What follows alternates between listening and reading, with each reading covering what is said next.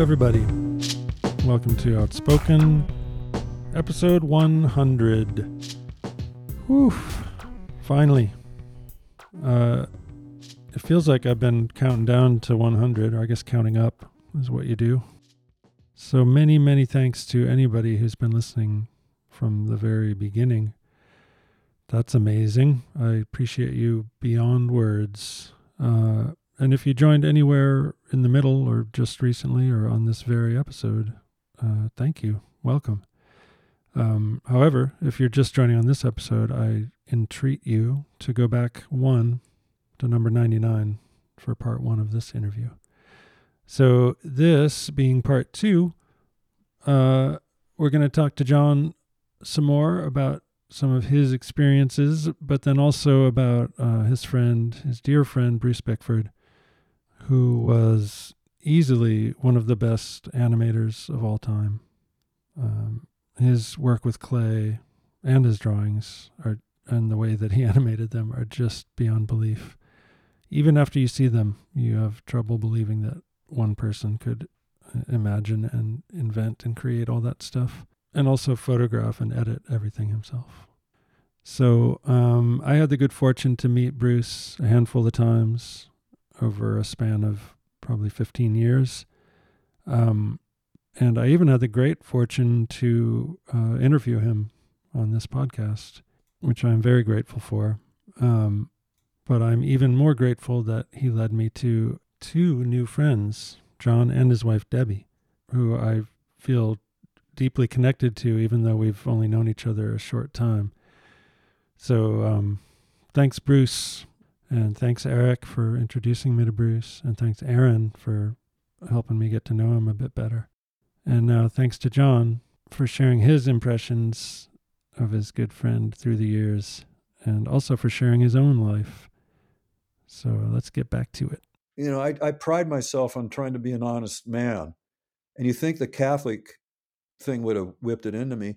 But I figured because of my dad's, his rebellious streak, I thought all these teachers are my enemies.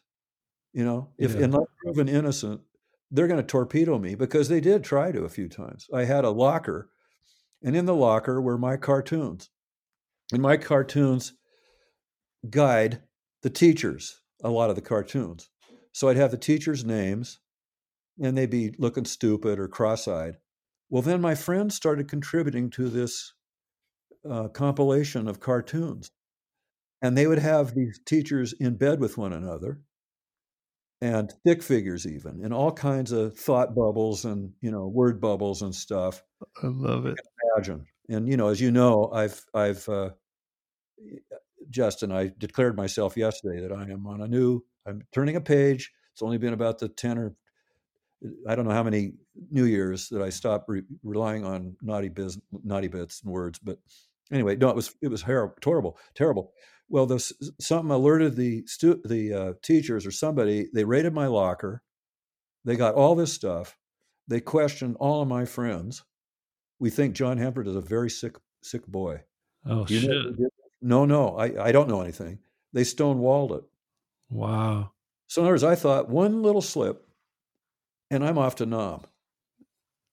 So the whole staff or a whole bunch of teachers read all those cartoons. Yeah, because my friend's gym teacher told him. He says, "Hey, look, Don." This is a friend of Aaron's, by the way, Don, and who lives in San Francisco now. But he says, "Now look, Don, I'm a pretty open-minded guy, but there's drawings of testicles this high or something, Uh-huh. And so it was in my locker, so I got pinned for the whole lot. That sucks. I think that's an invasion of privacy. And I presume you never got that. Sorry, what? It was a violation of art. Absolutely. And you never got it back, right? I presume. Oh no. Did you continue? Somewhere it's out there. That's amazing. I wonder if anyone made copies or they probably sent it forward to the central school district. Like, can we evaluate this? Right. Well, look, Justin, when I was in 6th grade, I was drawing a lot of pictures in black and with black crayon. And the teacher called my mother and said, "We're worried about John. He seems to prefer drawing in black." Well, I still think that's the best. If you have one color, that's the most effective for drawing cartoons. And I was drawing Frankensteins and stuff, werewolves. I loved Werewolf and Frankenstein. Yeah. So I've drawn those since fourth grade, which, upset my teachers. The teacher in fourth grade called my parents and said, "He's using too much slang." He says, "Gall." Oh my God. Gosh. And this is because I was watching TV and, like Cheyenne, cowboy stuff. Yeah. "Hey, what are you doing, partner?" Or so, I don't know what I was up to, but and I wore a Mad Magazine T-shirt in fourth grade to school, and that alerted them. There's something wrong with this guy. Did it have Alfred E. Newman Yeah, on it? yeah, I still have it. You do? Yeah. Do you continue to draw, or was that just No, they beat it out of me, I think. Oh, that sucks. Yeah, I don't say I was good, but I love doing it. Would you consider doing it again? Oh yeah, yeah. Do you I just sit around and Christmas cards? I'll make a caricature of something. what would you want to do? Right, like do cartoon strips or just sketch? Like, what would your preference be? First off, I try to get some technique together because I respect that. I respect that in your brother. Mm-hmm. It's like if you're looking at music, I also respect that. Not alone, not by itself, but I do respect a guy who hunkers down and works on that end of it. Yeah. But that comes partly from my background too, because I never took jazz guitar really, but I took instruction from Gary Peacock, who just died recently, who was with Miles Davis and Keith Jarrett and Oh wow, Robert Ayler and all these guys, and he got me into Schoenberg's Harmonilera, which was a harmony text, and I really enjoyed it. And this is before I went to college for music. I was a political major in my bachelor's. Anyway, but I had another teacher. He was a piano instructor, but I was taking from him to learn, some technical things. And he was notorious about terrorizing his piano students. Just an ogre. Right. But with me, he could, we got on like on fire. We were great friends. But he had this thing like, "Do you want to talk baby talk all your life?" Right. In other words, he thought you should advance yourself as much as you can. So, well, you do all this stuff, like Oscar Peterson said, you burn through all the scales and everything so you can forget about it. Right. Now, these are old saws, and some people disagree completely. They want a feral kind of primitive, Beatles thing. You just go and you have at it. Don't bother about theory or anything. There's a lot of guys that are just wonderful doing that. I mean, great musicians, but this guy was like that. Now he had, as a boy, gone to the Armory here in the late 40s. And he said he saw what he called all these jungle gym artists. There was a number of bands that were performing down there, jazz bands and R&B bands. And these guys are all hopping around playing tenor sax and all this stuff. And then he sees this guy that just stood there stock still and played circles around everybody. It was Charlie Parker. Wow. So that was an aha for him. You got to take care of business. Mm-hmm. Anything less than that, and what are you doing? Yeah, I guess that's, if you're doing it as a career, that makes sense to me. Well, particularly if you're operating in a style of music, if you're going to play bebop or something, you better get it together. You're not going to get any work or appreciation or anything. You're just jiving. Right. You're just going to only be able to jive. Anyway, where were we? Well, that's an interesting, I'm much more of what you described as the feral approach, but it may just be out of impatience or, I don't think I'm lazy, but I have some weird blocks against things. And one of those things is like, reading manuals, reading an instruction manual. Yeah. So when I was, I just barely had any kind of lessons as a kid for both guitar and piano. And in both cases, they were non-traditional methods where we didn't read music. And so it was a lot of just learning by ear and improvising. And when I wanted to become like just proficient enough to learn how to make my own song. And so I wasn't that interested in learning scales, and I was given I was given some homework, but I wanted to learn how to make a song or just write music. And so I started by playing other people's, but only for a minute. Like I just didn't, I wanted to just go from there off on my own. And I started doing that before I learned any kind of reading of anything. And then I just never stopped. And I probably could, I know that I could learn to read music, and probably in a fairly short time period. I could also learn how to fix a car, but I haven't done that.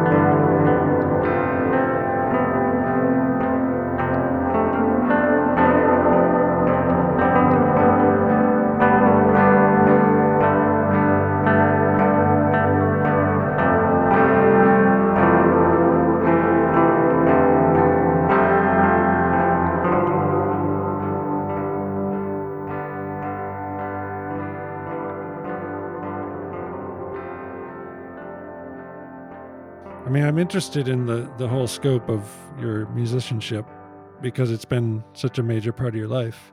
Yeah. But I've learned only tonight that you also like to draw. Oh no, I haven't. I just draw stuff for. I was into it when I was a little kid, and I was also making clay figures. After seeing 20,000 Leagues Under the Sea, I was absolutely besotted with squids and octopus. Uh-huh. And I started drawing those and making clay figures. And a Japanese artist came over and visited our little private school and was fascinated that some American was interested in squids at this age. And he probably didn't know anything about the movie coming out. Right. So he took that. My mom regretted that she didn't keep it or something like that. It was just a kid. I am not gifted like in music or anything. I just happen to love it. That's gift enough, Yeah, well, I'm not saying you should be. In fact, I'm saying the opposite. Like it's awesome that you enjoy it, and wouldn't it be nice to do more of what you enjoy? Yeah, well, then you look at it like you hear all these boomers, and of course they invented music, and everything was better in their day and all this stuff. Right. And we were an anomaly of an anomaly after World War II. We had things called teenagers. Right. Didn't exist. We had things called allowances, paper routes. We won the war, right? Yeah. So we could coast. So there was guys like me, dimwits, who can now fancy them. I'm an artist, because we came up with that kind of leisure time. And yeah, I was entitled. I was a white middle-class Protestant, Yeah. I had enough means that I could seriously think about, God, I'll get in a band. Well, I'll go to college and get in a band. But what do you think? Because even in saying that, it sounds like there's like I can hear the societal judgment coming through. Like that's not an okay pursuit, But what Judge. if Bruce Bickford always called me, "Oh, you're so judgmental." No, but I don't. But it's not you. I am too. I think, hey, we exalt this stuff. like, we had the best music and we had this and we had that. Yeah. It was exceedingly privileged. And um, it was an accident, or, it was an historical moment where we were so privileged to have all this leisure time, a culture that became driven by teenagers because they overtook the market Yeah. because of the glut of the boomers. So we became a very important economic, you know, demographic, right? So we could steer the ship. We're still trying to steer it, Yeah. And so in other words, it was very much an unusual thing, and we can be happy in it. I'm not saying we shouldn't be, but we were lucky as hell. Yeah. Well, I agree. I mean, I think it's a really amazing time to have been alive in this country and to be right in the thick of so many of the things you experienced. I think it's really lucky and just awesome. But to see it, like, when you have that privilege, you are meant to partake of it. Yeah, You're not yeah. like you live in the abundance of what's there because it's amazing, and sharing it is and experiencing it is what it's all about. You don't want to I restrict. quite, I quite agree. Share it. Yeah. Realize that you have this, and then don't hate people that came before you because they were different and grew up in completely different circumstances. Where, like, my dad was a Depression era kid, right? Yeah. So I asked him, "Can I have 50 cents to buy a record?" Huh? 50 cents for a sound? Yeah. Well, he's right. What a preposterous to commodify this noise, right? And I'm sure glad they did, but still, it's like, wow, if you step back a minute, Well, if you look at it through an economic lens, it seems weird. But if you look yeah, at it through an experiential lens, it seems perfectly like oh, it's you would magic. pay anything for that, you know? Absolutely. Yeah, it was magic. Yeah. But I do agree. It's like, uh, let's, there is that. I mean, you make these values. Some people would reject it completely, but you do think, let's give everybody a share, Hmm. make opportunities for this. But that's sort of like, let's everybody be American. Right. I mean, there's an element of that, but um, I'm more than grateful for having grown up when I did, where I did.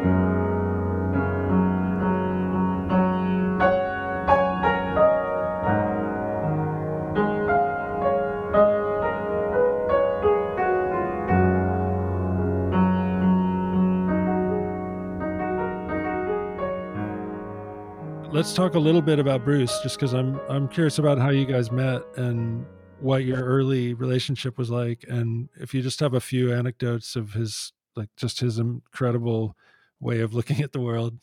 Okay, Uh, so yeah, so I met him. I was playing a nightclub um, right directly off the freeway here, the I-5, right? And so he came down with a bandmate I had in the 60s. I was in a band called the Soul Sounds, and he played trumpet, and he turned into a photographer and a filmmaker and all this stuff. And so he's going to come down and shoot promo shots for our band on the stage. And this is 1970. And he comes down and he brings his friend, Bruce Bickford. And Bruce is outside of the club. There's a lamppost, metal lamppost, and he shimmies up to the top of it. That was my introduction to the fact that the guy could climb trees like Billy Be Damned, and he loved doing it, and he prided himself on it. And I found out later that Bruce held the record for his for pull-ups, and still might hold. I mean, he was way beyond records sent before that in his school district. He prided himself on this kind of stuff. Yeah. Anyway, so he comes in, and I don't know if he ever took a shot, but I visited these guys in their studio. They were next door to the jazz club studio, right near the University District, right near the very first Red Robin restaurant. I don't know if you guys have that down there, but anyway, so they roomed together there, and they had won. They were co-winners of a prize in a suburb, the Bellevue to Seattle, Bellevue Arts Fair. And so Bruce and this guy, Carl Krogstad, had won this prize together jointly. And they're working there. And so I go, and here's Bruce, and I see he's working on something. And I go over and I said, "What's going on?" And he says, "Oh, this is flat Earth." And he's showing me these transparencies or something. And I'm intrigued. Mhm. Well, if you're interested in Bruce's work, you've made a friend pretty much, I think, right then. Right away. Yeah. Yeah. So then he starts showing up at our gigs, and I'm going to his house, and he's coming to mine. And we both like the Mothers. And he goes, and so I'd come home from college, and my dad would say, I was living with my parents in the basement. And I come home, and Dad says, "Bruce is downstairs." Okay. And so this would be afternoon or something. I go down, and he's got the lights out, and I can hear him laughing. He's listening to like Burt Weenie Sandwich or whatever the Frank had going, Yeah. or Coliseum, which was an English kind of band, and English band. And he's in there, and he would be lying on my bed with the lights out, and he would see these images that the music conjured up, evoked in his imagination. And he'd be making these stories up, or they'd have storylines. Like every song would be, he would be. I don't know about every song, but enough songs. Mhm. Probably everyone on the Zappa stuff. And so he'd be chuckling and so years later, a segue. Decades later, my friend from high school, my locker partner, Don, is working in the Tenderloin district of San Francisco at the YMCA Hotel. And he sees a list of unpaid bills by the tenants. Bruce Bickford, that's that friend John has. He met him up here once. So he goes to Bruce's room, knocks on it, and Bruce answers, "Yeah, I met you," etc. So he takes Bruce home and gives him a place to stay in Duboce between the Castro and the Haight. Mm-hmm. And Bruce is living there, and then Don calls up, and he sounds shaky, and he goes, "John, I had to ask Bruce to leave." And I said, "Oh, yeah, I'm not. I don't say anything like I'm not surprised, but he says, 'Oh, that's just perfect.'" Sorry. So Don calls up and says, "I had to ask Bruce to leave." "Oh, what happened?" "Well, the wife and I would be in bed at 3 or 4 in the morning. We hear, he said, my blood ran cold. It gave me chill. So I said, I get it. So I hang up, and my dad says, or I told my dad, I said, "Yeah, Don had called me and said he asked Bruce to leave." "Why?" We was laughing. "Well, I don't blame Don a bit," or something like that, It would scare the shit out of you to hear like a evil laugh, but he was listening to music probably and coming up with stories. I think he just laughed. He wasn't, I don't think. Okay. But at that point, he was going around looking for work. That was before he scored with Frank. He went to Frisco to see Art Crumb. Right. And Art Crumb entertained him. Bruce said it was just like the cartoons, kids crawling around and stuff, and him being crotchety to his old lady or whatever. But he didn't have any work for Bruce, and so Bruce kept going, and then somehow he got to Frank. I don't know that story. But anyway, so Bruce got the gig, and I would communicate with him by phone when I was on the road a lot. And by mid 70s or by 73, 4, I guess. And then particularly by 76 and 7. And so I'd ring him up, and I used to prank him by I wouldn't say, "Hello, Bruce, how are you? This is John." I'd just say, "Hey, Bruce, what happens if you combine starch with sugar?" And he'd be stoned. This would be in the afternoon. And he'd go, "Oh, hey, yeah, you caught me kind of an off moment, you know." And I could tell he was just tweened out of his gourd. But then he'd come up every once in a while. His brother committed suicide, and I saw him when he came up for that. And then he left Frank's employment and came back to he lived near the airport in SeaTac, what's now called SeaTac, Kent, where my wife is from. So he went back to the family home and just started working out of there for the rest of his life, basically. Right. Yeah, that's where I met him, and that's where I last saw him too. And he loved that valley. He loved natural settings. Yeah, And I mean that house is amazing and especially where he sat to draw. It's just like this little birdhouse, perched on the edge of the ravine, looking over. Well, that was his father, the engineer's design, right, and had really kind of advanced concepts built into it. Some kind of water heated floor. Other people can tell you details about that. Yeah, but it was cantilevered out over the canyon a little bit. Or the Kent Valley. And before Kent Valley is just now a blinding bunch of lights at nighttime, it was, very pretty. And Bruce just loved his ventures to the Green River, always loved trees. And trying to keep up with him in the bush was impossible. And I know he took pride in it. It'd be like he'd be a gazelle running through the high brush, and I'd be stumbling trying to keep up with him. Yeah. Yeah, he talked about that a bit when I spoke to him. He said he was never athletic in terms of sports, but tree climbing, he was the best, and everyone knew it. And everyone acknowledged it. Yeah. And still, unfortunately, Bruce had a memory that, at least for a long time, was nearly photographic. His uncle, in fact, did have a photographic memory, and of course, that uncle killed himself at 19 years old. Mm. But in other words, there was mental instability and also sort of preternatural talents, or I don't know how to describe it, but certain kinds of gifts. And so Bruce had this himself and could remember shots from movies. Like if I mentioned, hey, I saw this movie. Oh, look, do you remember when they got off the boat, the camera angle, something like that, or the lighting, or the size of someone's butt or something? It always, I'd mention seeing something, and he'd seen it when he was a boy, and he'd have these memories. Amazing. His father said he could sit there at 2 years old and just draw all for hours. Didn't require any maintenance, right? But anyway, so he prided himself on certain things, but it haunted him because, okay, he lost a wrestling match. He and his brothers were always wrestling. He was one of 4 boys, 2 older than he. And so their friends would come around and they'd be wrestling.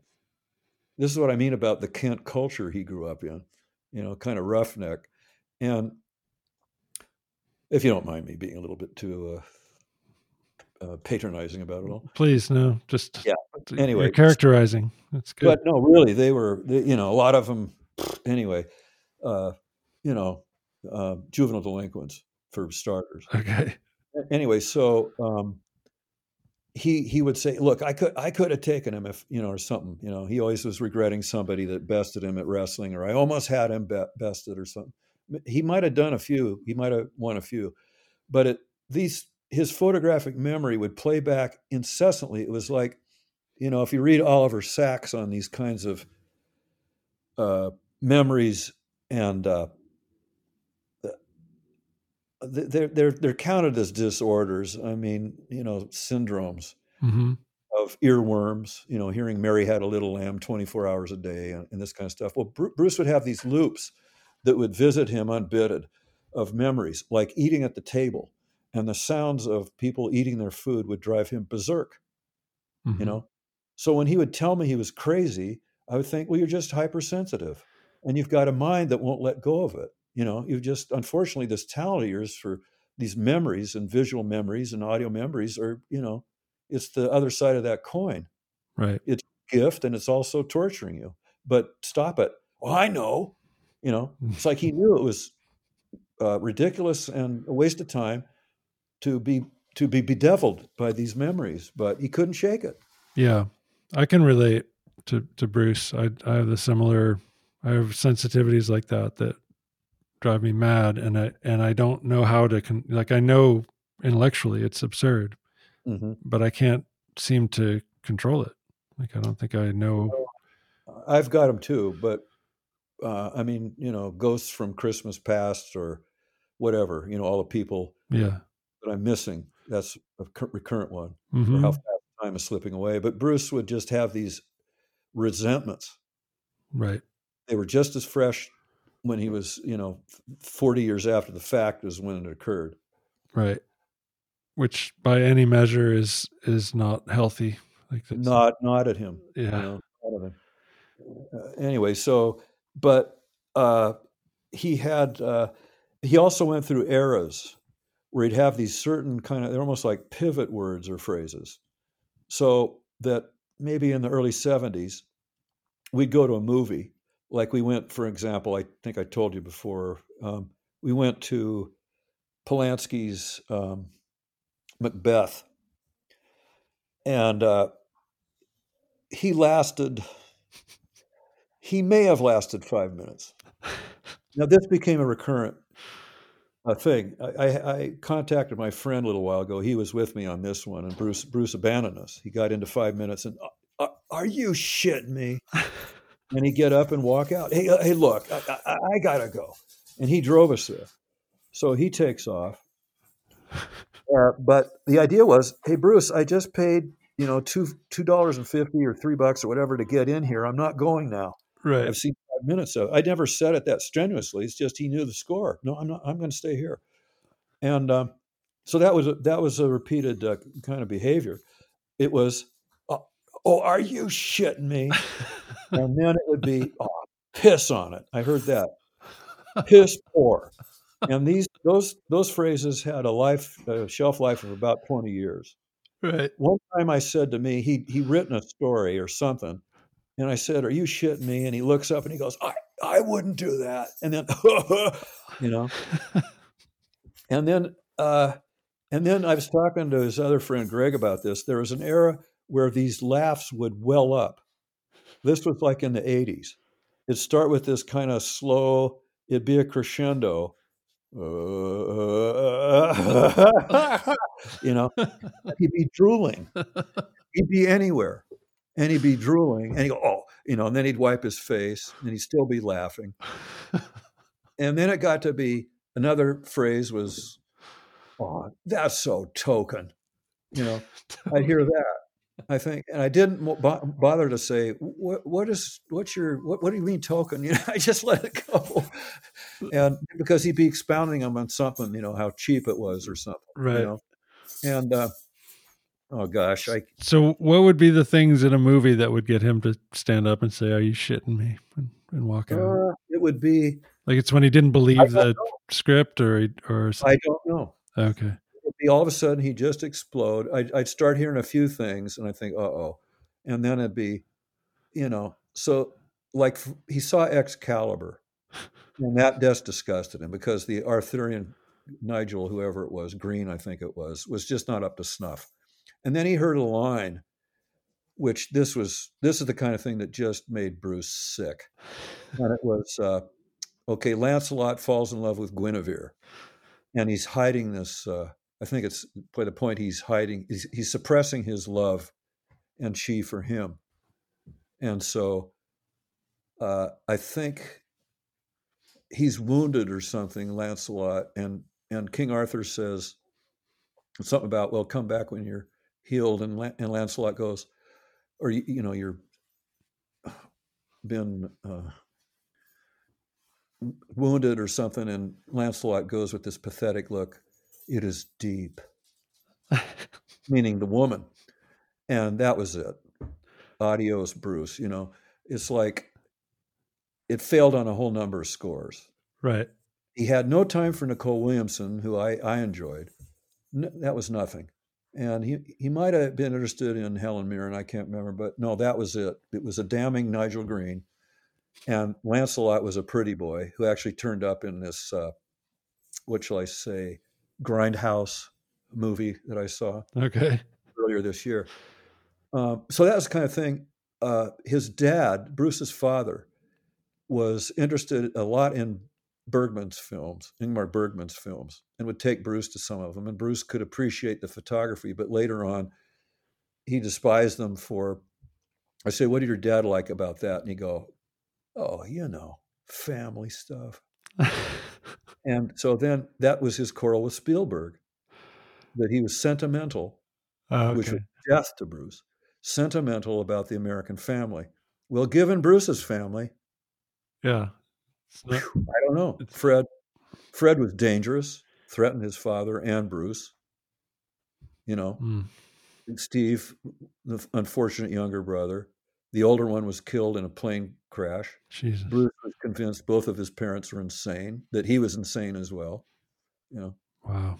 A dark situation. So the idea of, I suppose, I never discussed it much deep, but he just rejected Spielberg as, look, the guy needs me to help him. He doesn't know how to make a movie. What was also, here's one that drove him crazy. This is an insight. He sees The Dirty Dozen. He despises that. And the tell was that, if you can recall, or your listeners can recall, when they're hurling these bombs down into the underground where the Germans have been captured and in the jail, the dungeon cell. Yeah. So Marvin comes over and he removes a kind of a top of a canister for air to go to the basement, I guess, or something. Mm-hmm. And he takes that off and he hurls down these bombs or something, as if that isn't cruel enough. And then he takes effort to replace the top of the canister. Okay. Now, Bruce thought, now who would do that? Right. In other words, at some point, he would have objections, no matter how fantastic Bruce's own films were, or what kind of, suspension of disbelief his stuff required. Right. That kind of flaw was it was just, it was an abomination, and he'd be out of his seat in an instant at that, And so did he walk out of Dirty Dozen at the? I wasn't with him on that. I don't know if he did, because that happens like 10 minutes from the end. So if he made it that far, exactly. He must have lasted that long. Yeah, but maybe he lasted the whole thing because he really respected Clint Walker, Jim Brown, Marvin. He respected physical specimens in actors. Right. And these guys were real men. They were real men to him. They just happened to be actors. But to use them in such a cheap fashion, or Savalas, Right. What else with Bruce? Where else? Well. Oh, yeah. He was also, people would find him charming. I'd go to his exhibitions at the Seattle Art Museum or Little Theater down in Pike Place Market by the waterfront. And he'd come out. I brought him back a ascot. I was telling him, look, clothes make the man, Bruce. Let's get you clean. And so I went to London in 82, and I went to Harrods and I bought him an ascot, a silk ascot, and brought it back to him. And by God, if he wasn't wearing that, and I said, well, now you need a smoking jacket. So he goes, well, what's that? I tell him, and his mother fashioned a maroon velour smoking jacket. That's awesome. So Bruce would show up at these things wearing his smoking jacket and a cravat, his ascot.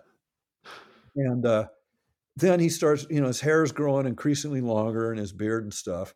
And he comes out on stage, and it's just like what you're talking about. They'd ask him questions.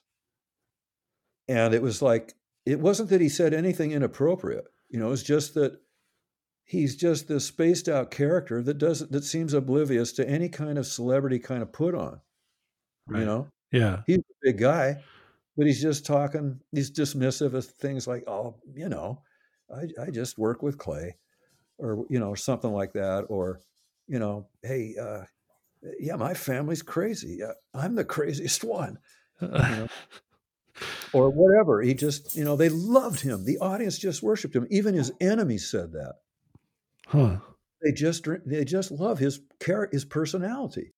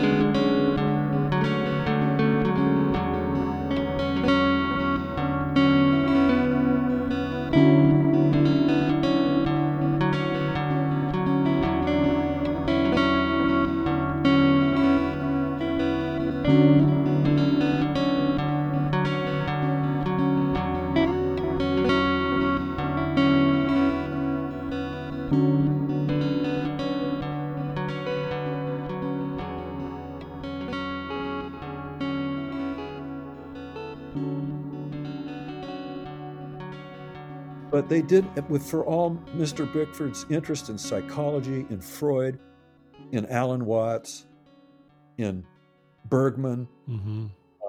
He never, they never said, what happened to you? I mean, directly, I don't think so. I don't know. The other brother, they never addressed his schizophrenia. He was hearing voices.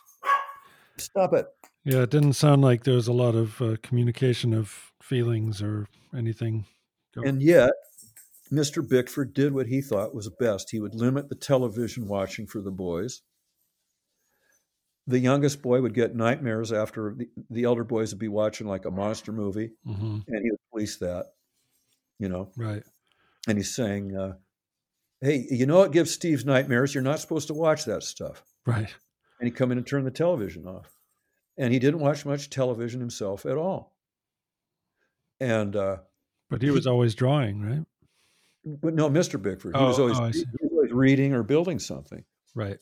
And so, Bruce liked to watch TV with his brothers, and he had to go to the neighbors to watch Superman and stuff like that, Uh-huh. which was gigantic in the early 50s. Yeah. It was everything. And I was addicted to that. And Bruce and I would talk about particular episodes and the bit players. He got fascinated early on with these bit players like John Kellogg, Peter Whitney. These are guys that we called the Versatiles because we got a book on them, and they had all these supporting character actors. Mm-hmm. We love. They turn up in all these different movies. Roy Teal or Ray Teal. But these are the guys. Bruce had a real fascination for Warren. Oh, please help me. He had because of his head, the shape of his head. Warren Oates? Warren Stevens. Stevens, okay. He loved Warren Oates, but Warren Stevens, you can look him up on sci-fi and stuff movies. He liked him because of the shape of his head? Yeah. And Bruce was very, very deep into astrology and would conjecture signs by people's physiognomy, their builds, stature, I mean, or whatever, their attitudes, their concerns, and he would share them with me. And he'd call up all the time, "Hey, what do you think this guy's sign is?" And I didn't realize that was based in astrology. His conjecture of around that stuff. God, yeah. That's no. interesting. He had tables. If you said to him, what date was he born?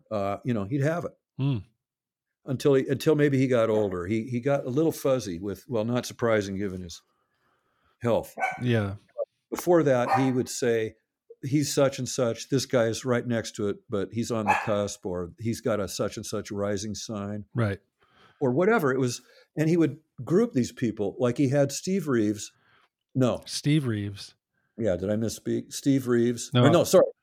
God, George Reeves. Okay. I'm all over the Reeves. He was Superman. George Reeves. Sorry. George Reeves and Lee Majors and Donald, English actor, blonde Pleasance? guy. No, way before that. I'll try to figure it out. But anyway, he would group people.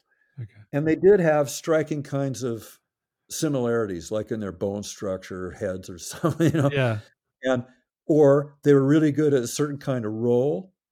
Or if I had a bass player, he was like a Virgo or something. What was it? No, Cancer.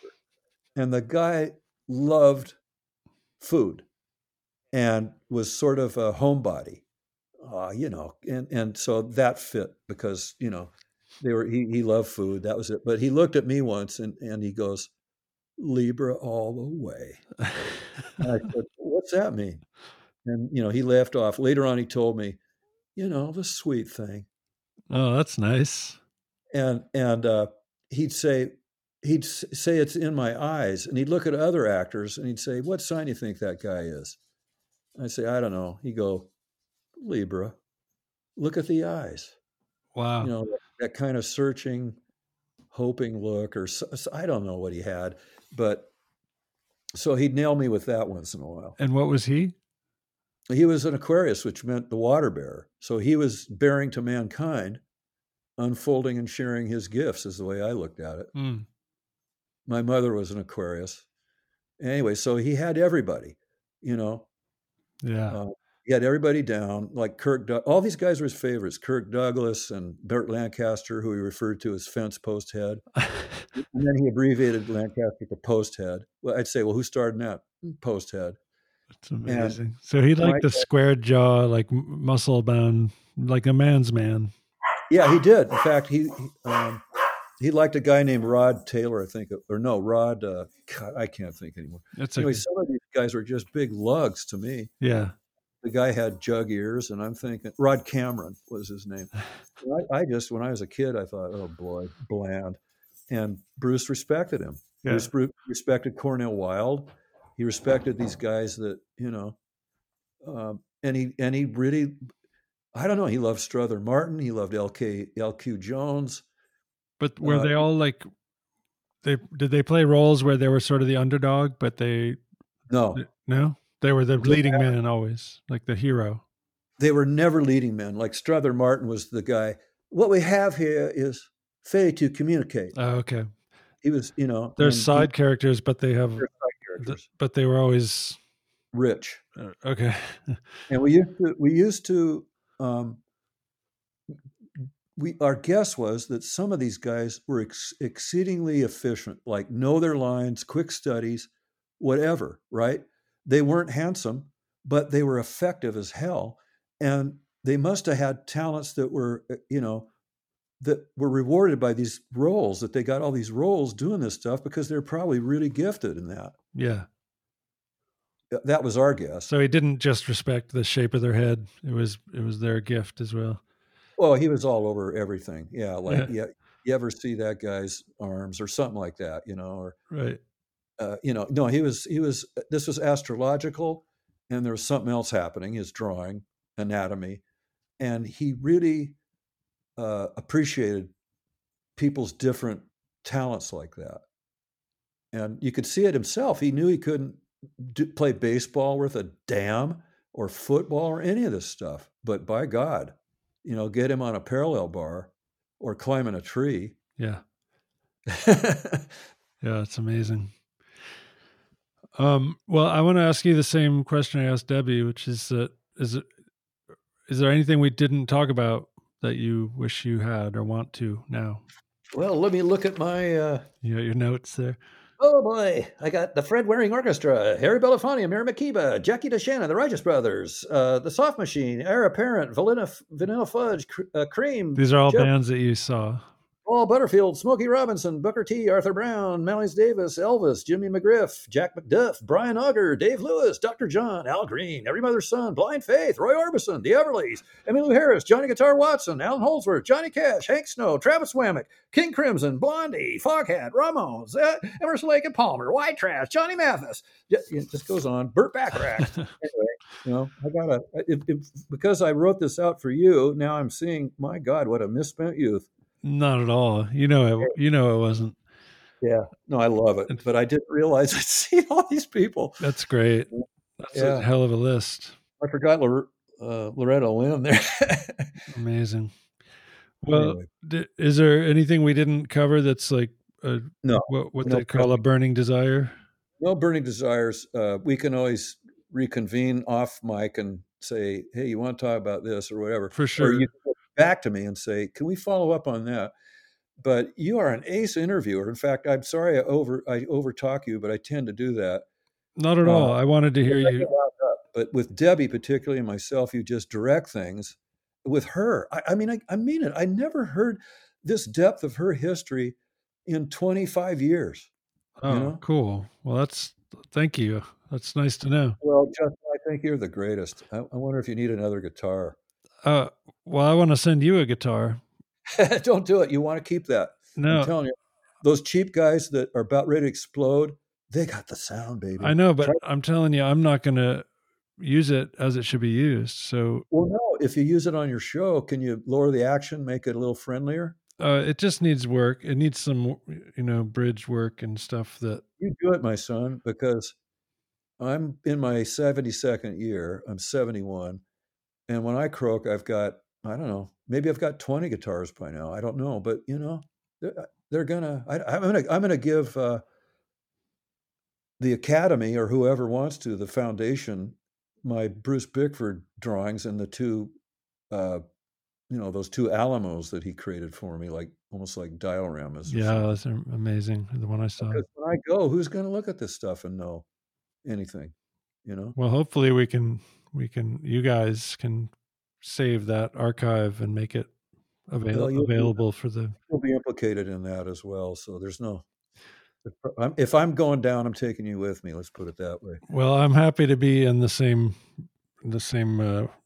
ship or whatever analogy you want to use as it goes down. Oh, your wives. Yeah, I would happily go down with the ship with you on it. Well, I think you're an exceedingly interesting person. I'm sorry that Bruce wasn't, in the best of health when you met him. Yeah, well, the first time I met him, I got to see that all the vibrancy. I mean, I wish I had had more time with Bruce, but I'm happy for what I had, and I'm happy that it led me to you, and we get to have a friendship. Absolutely, pal. No, that's a blood oath for friendships for life. I appreciate it, man. I feel the same way. Well, I wish you'd write your autobiography. I mean, it just sounds like I say. There's many aspects that are just really intriguing. Oh, thanks, man.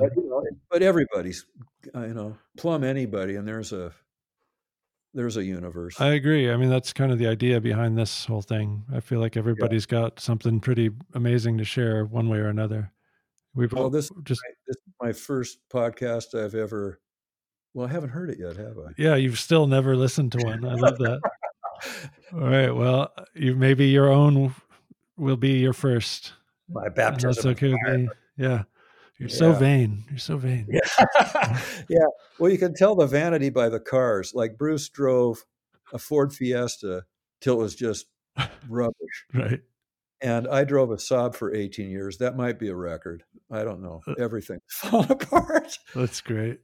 Yeah. But I'm much more mainstream vanity than Bruce ever thought of being, because, Yeah, but you're a humble gentleman. Maybe he liked being a werewolf. When he's talking about vanity, I'm still trying to work the guy out. It just drives me crazy. What if? What if? What if he had taken Prozac? Because his girlfriend now says that's the only thing. They think that this stuff with eating disorders is, many cases anyway, a genetic predisposition and psychopharmacological or something, right? Oh, I didn't That, know that. yeah, like schizophrenia. Yeah. And that they have a terrible success rate in treating these people. Even if Bruce would have got in to that, that he got, the terrible irony was he got granted, and then he gave his permission to go in 2 days before he died, maybe a day before he died, Oh, wow. to a special clinic in Colorado. They were going to pay full ticket to fly him down in a copter or some damn thing, or airplane. But anyway, the chances are it wouldn't have succeeded. And I thought it was behavioralist, like he gets around the same people, the same foods, the same ideas, the same environment. It's all those triggers, even subconscious, subliminal, are going to get him back into the addiction of starving himself. Right. And, but no, Janice says now there's new evidence to show that it's undiagnosed in many men, and that there's a genetic component in this. And she says the only thing that's shown to be somewhat effective is Prozac. Weird. Well, Bruce did when he got out of the bug house, I went to visit him in the university clinic where he was put in there for a while. And of course, he dismissed, everybody there was stupid. They didn't know. And I mean, they wouldn't even gainsay mixing starch with acid like I did. He used to be horrified when I'd eat spaghetti marinara, just tomato sauce and spaghetti. He'd be mortified. And he refused to see me after I ate them because I'd act drunk, which was true. I didn't know. I'd feel like really groggy for all that input because I eat too much. I mean, at one sitting. Yeah. Anyway, but he took antidepressives for about 2 days. That's not by any account, that will not have an effect within 2 days. But he chucked them. Yeah, not for me. Right, not for me. And then we shared, a lifelong friend was Dr. Donald Deans. He grew up he came to Seattle in 1950 when we got there in these apartment buildings. That's how long I've known him. Well, he's a dentist. And it ends up George Bickford went to him for his dentistry. And Donald Deans was a very kind man and good man. And he practiced until he was 94. But George Bickford, when he got dementia, he would pay his bills 3 times over. Mm. And Dr. Deans, and once he spotted him walking around, not knowing where he was, gave him a ride home, and then started giving him rides home when he'd make appointments. Good fella. So Bruce goes to him. And Bruce is losing his teeth. And then Bruce has to have some ripped out. Pretty soon it's evident Bruce is going to have, false teeth. Donald Deans makes them. And I take the Deans to Bruce's house within 6 months. We go down to the house to look at stuff. It's one of Bruce's party. And I thought, okay, I'll take the Deans. Go down there. And here's Bruce's appliance on the counter in the kitchen. And we walk in, and by this time, Donald Deans is bent over with like a, what do you call it? A dowager's hump or whatever it is. His back is all like bent over. And he walks in and he goes, looks at that, and he goes, immediately sees it and goes, don't tell anybody he's my patient. And this was the thing that drove me crazy about Bruce. Bruce was always, he had this thing about, like you say, robust kinds of actors and athletes. Right. And he used to work out at Venice Beach with all these guys that were super strong. Yeah, he talked about some of those guys. Schwarzenegger was down there, all this stuff. So he admired this kind of masculinity and strength, even in women. And but it was always this, I have a headache. It was like he wouldn't put on the appliance. And I said, Bruce, your mouth is going to change if you don't start wearing those things. Hey, I got to go at a slow pace or something like that. Well, guess what? They never were used. So thus his ability to eat any kind of solid food, Went away. at that point, even peanut butter that had crunchy stuff in it, forfeit. Yeah. It's just another stage, and you can drive yourself nuts thinking, if only, Right.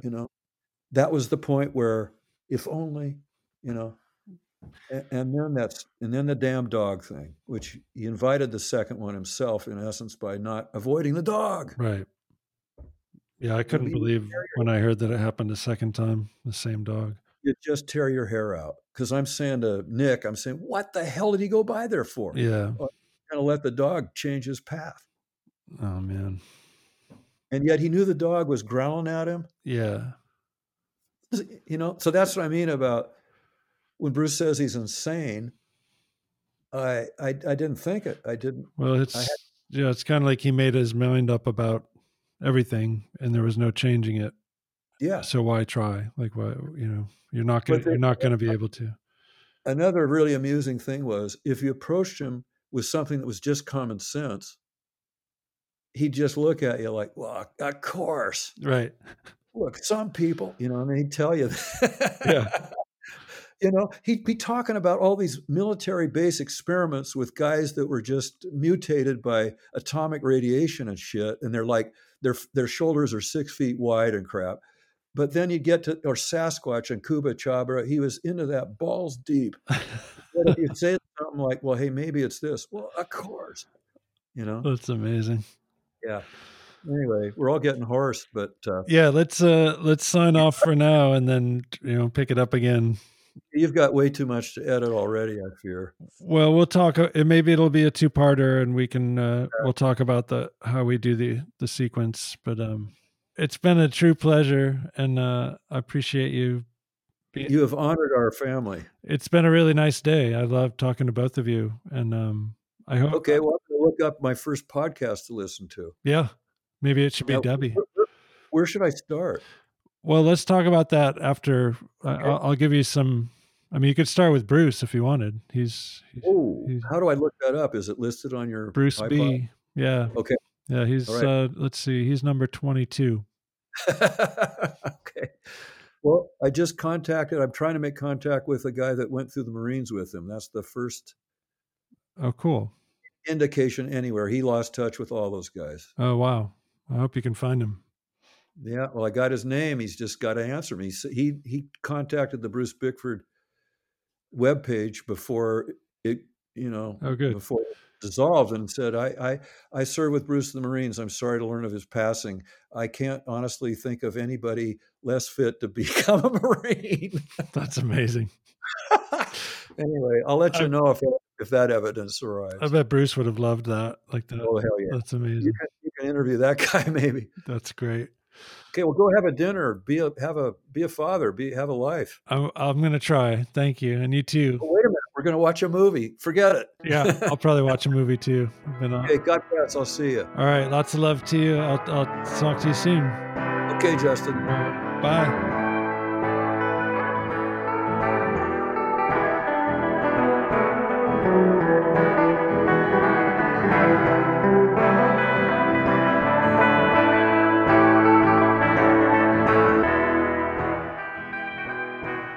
Thanks so much for listening, everybody. That was my friend John Hanford. He had the dubious honor of being episodes 99 and 100 of the podcast heretofore known as Outspoken, but soon to be known by a different name. That's right. I'm changing the name of the podcast. I've mentioned it a few times before, or I've mentioned some reference to something changing, and that's one of the things that's changing. There will be other things, but largely it will stay the same. I'll still have amazing guests who I will speak to one-on-one at length and in depth. And I'm going to keep making music for the show, and I'm going to make other kinds of content to be included with the show. And I'm going to continue to build my Patreon page to offer more rewards for everybody.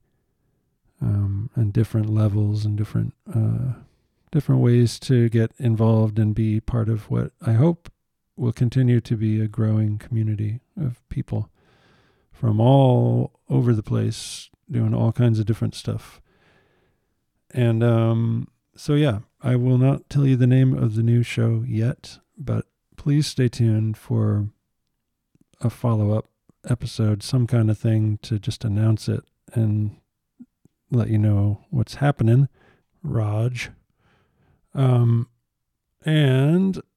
in the meantime, please go visit my Patreon page and see if there's anything that looks like you might want to check it out.